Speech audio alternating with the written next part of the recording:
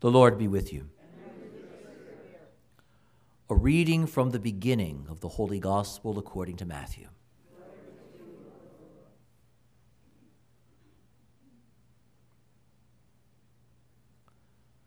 The book of the genealogy of Jesus Christ, the son of David, the son of Abraham. Abraham became the father of Isaac, Isaac the father of Jacob, Jacob the father of Judah and his brothers.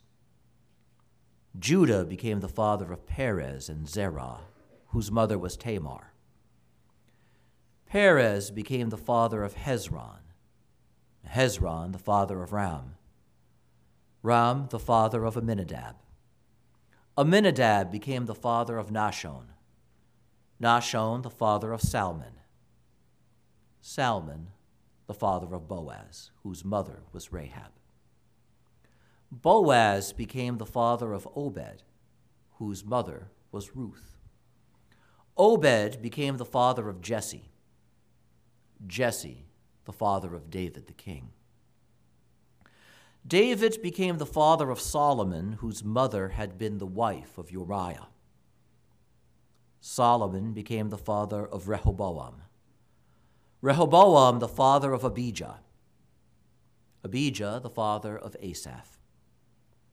Asaph became the father of Jehoshaphat, Jehoshaphat the father of Joram, Joram the father of Uzziah. Uzziah became the father of Jotham, Jotham the father of Ahaz, Ahaz the father of Hezekiah.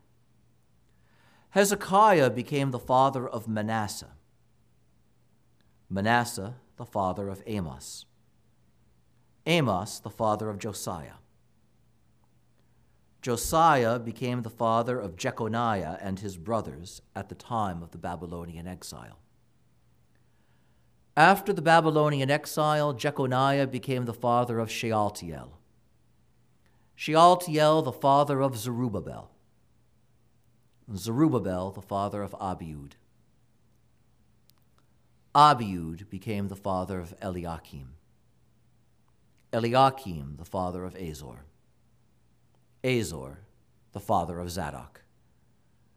Zadok became the father of Achim, Achim the father of Eliud, Eliud the father of Eleazar.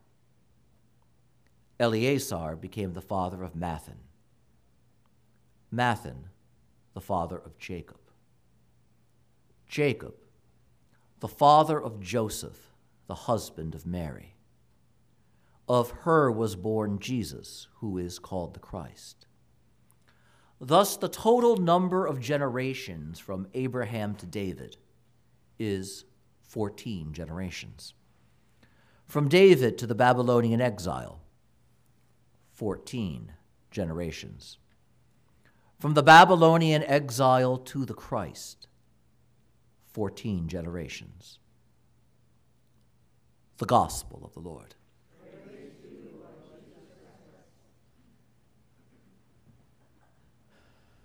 This is not public confession, so don't raise your hands. But how many of you arrive at this day thinking, I've so missed doing anything for Advent so far? It happens. Even though we know what Advent is, even though it comes around every year, it is amazing how the holy season catches us by surprise. And all of a sudden, we're deep into Advent, 3 weeks gone, and we realize as if for the first time, oh my God, it's Advent, and I've missed it. Good, because today you get a reprieve. Today, Advent shifts. Advent has 2 parts. It does not have 4 weeks. It has 4 Sundays, but it doesn't have 4 weeks. Advent has a first part and a second part. The first part of Advent ended yesterday on December 16th. The second part of Advent starts today on December 17th. So you actually get the chance to start over.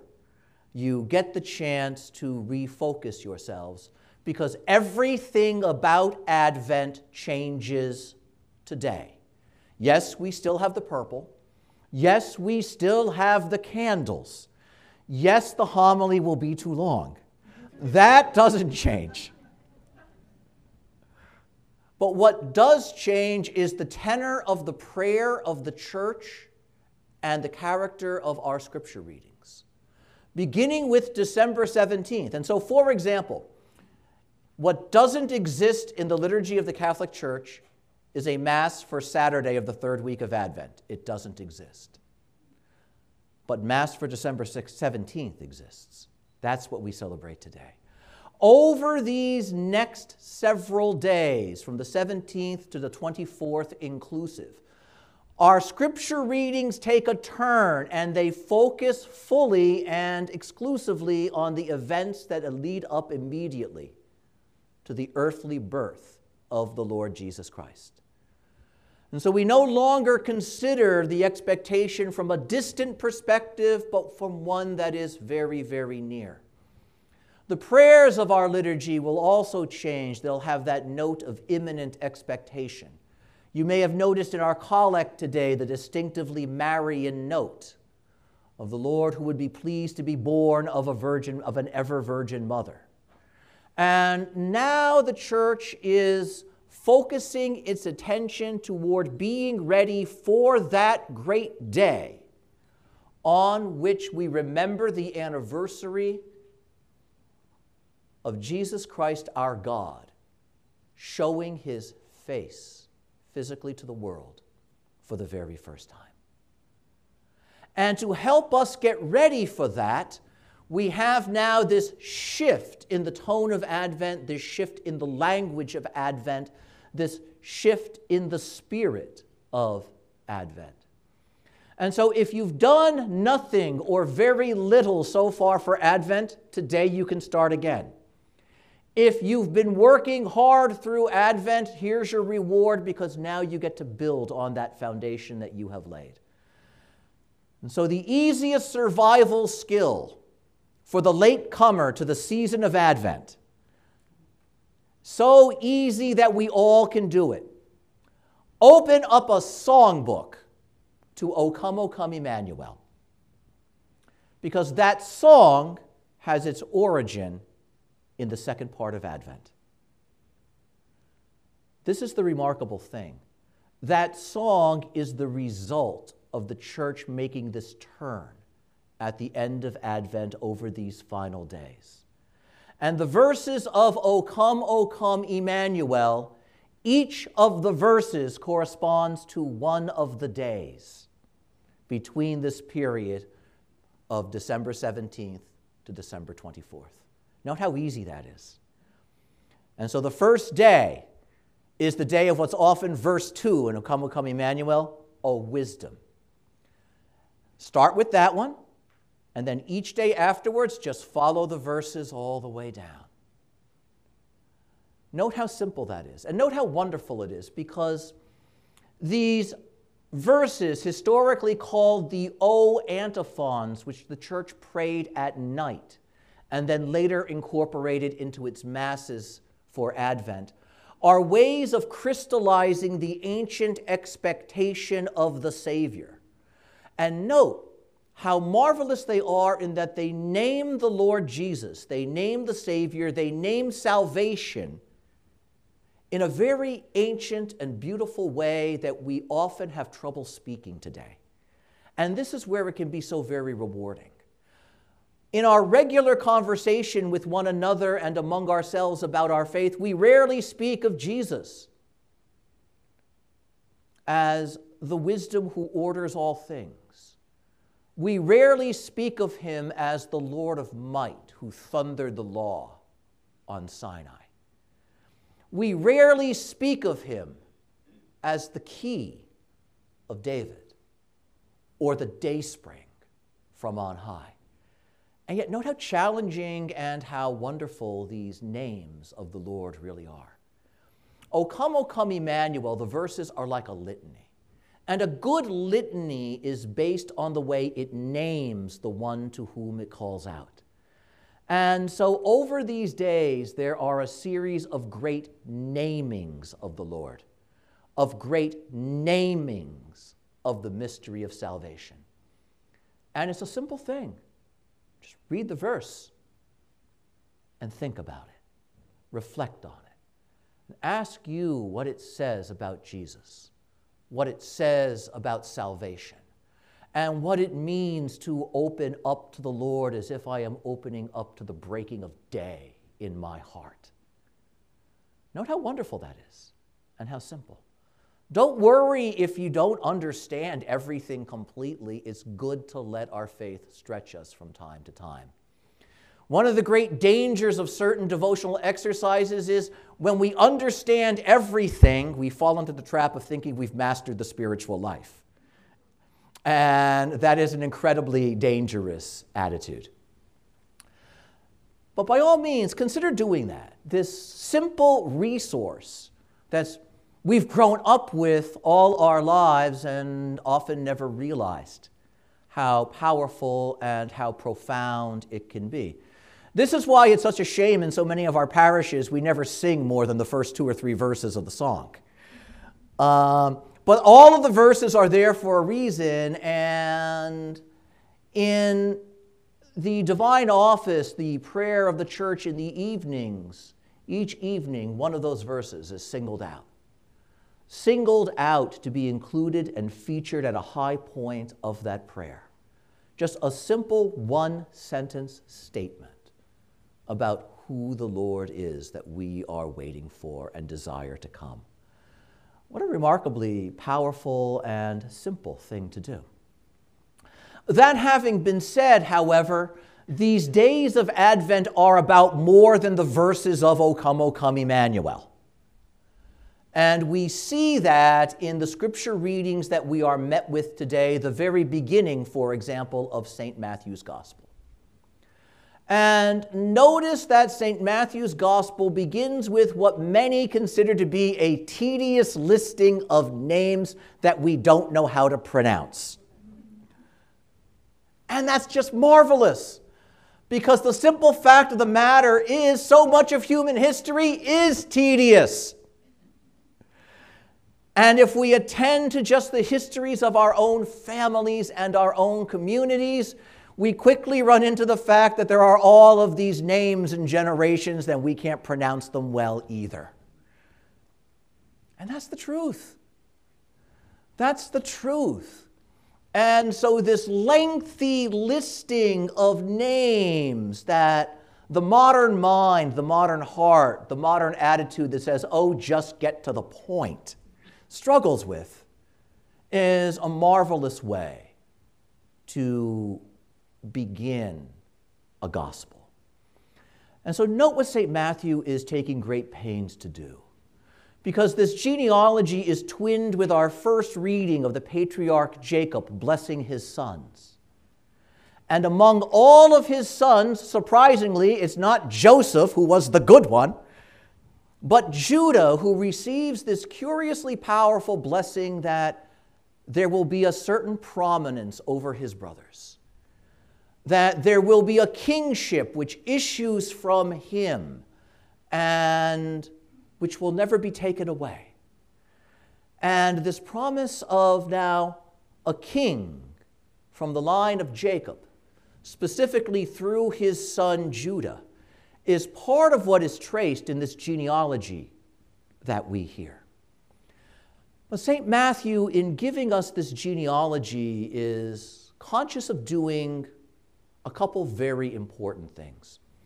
On the one hand, he is giving us the human setting for the incarnation of the Lord. Beginning with Abraham, continuing through David and the tortured history of the people of God, numbering the generations and showing how all of this movement through history, including things like the victory of the Exodus and the disaster of the exile, including those kings who were holy and those kings who were wicked. And yet running through all of this is a thread and a promise that is never broken, never cut, never forgotten, but comes to a certain completion in Jesus Christ at a moment where there is no crown for an earthly king of Israel to wear. And yet it happens. And in doing so as well, however, one of the things that sacred Scripture is putting before us is that the divine Messiah for whom we wait is indeed truly human. And so note what we have here. The human origin and the human reality of the Lord, the life of Jesus Christ. A human reality that, like any other human reality, is embedded in a web of relationships that stretches across generations. But there's something else that's happening here that we all too easily miss. Because what St. Matthew is not telling us is that Jesus is the result of all of this. That would be to understand this wrongly. Jesus coming into the world is not the result of the call of Abraham. It is not the result of the blessing that Jacob prays over Judah. Jesus coming into the world is not the result of a promise that was made to David. All of those things have their origin in the fact that Jesus will come into the world. Jesus is not the fruit of Abraham's call. Abraham is called because Jesus is going to come. Jesus is not the fruit of a promise made to David. That promise is made because Jesus is going to come. The end is the origin of the beginning in these genealogies. It's important that we recognize that. We often get it wrong because first things always come first. But consider the disordered character of our own living, where all too often we navigate without direction, without a plan, and we just wait for something to emerge from where we are. This is not how God works. God doesn't wait for something to emerge from where we are, because God knows where He's going. And so just like if you're building a house, in the order of time, the first thing you do is dig the hole, pour the foundation, and start with the basement, right? And the last thing you do is furnish the building. But the only reason you're digging the foundation is because you're planning on moving in. In fact, the shape of the basement and everything else is based on the plan the architect drew, putting the finished product before our eyes. And then the beginning happens in light of the end, in light of the goal. This is how the Lord works. Jesus doesn't come into history to a place that we've prepared for Him, because it's His place already. Note how beautiful that is. Note how wonderful that is. And note what that says about the way the Lord doesn't simply adapt to the disorder of our living, but already has thought about it and already has desired to bring it into good order. And that principle of good order has a name, and His name is Jesus Christ. Jesus Christ, that one. And how good to reflect on that on this day where we call out to Him as the wisdom of God who orders all things mightily. And that's not just a matter of saying the solar system is in good working order and look at the marvels of nature. Rather, the heart of man, the spirit of man, the destiny of humanity, all of these things find their ultimate meaning, value, and order in Jesus Christ. And note how patient, how mercifully, wonderfully patient the Lord is. In the tragedy of Adam and Eve falling from grace at the very beginning, the Lord is not quick to tear things up and start all over again. Rather, He is willing to play the long game of preparing a way and a place, a preparation that includes the call of Abraham from Ur of the Chaldeans to go to a land that the Lord would show him. But why? Abraham is called at that late stage of his life because much later in history, a son is going to be born from his line. Everything that happens between that call of Abraham and the birth of Jesus is ordered to and grounded in and given its full and deepest meaning in that coming into the world of Jesus Christ. Something Abraham himself didn't know when he looked in wonderment to the sky and was asked by the Lord if he could count the stars. And when he was asked by the Lord if he could count the sand of the desert and number its grains. And seeing that overwhelming impossibility, he said, "Of course not." And the Lord said, "And yet from you, generations as numberless as this will be blessed." Even in that moment of extreme wonderment, Abraham could not have known that everything that was happening was at the service of the God to whom he was speaking, becoming flesh in the world, taking the flesh of one of his descendants. How absolutely, wonderfully remarkable. And note what we see here. Note what we see here as we trace the bloodline of Jesus across its generations. How everything comes and is ordered to this moment in Bethlehem where he shows his face to the world, the true King, the true Savior, the perfect and great and saving Son who is given to us. And why? So that we might know him. How absolutely wonderful. This is one of the reasons why, as we set up our nativity sets, it's important to pay attention to the fact that the figures are often shown to be moving. The shepherds are walking. The kings are walking. They're going somewhere. And that empty manger in the center of the nativity set reminds us human life is ordered to Jesus Christ and finds its real meaning and its real value in responding to that ordering call of Jesus. O come thou wisdom from on high, who indeed doth order all things mightily. To us the path of knowledge show. Teach us in her way to go.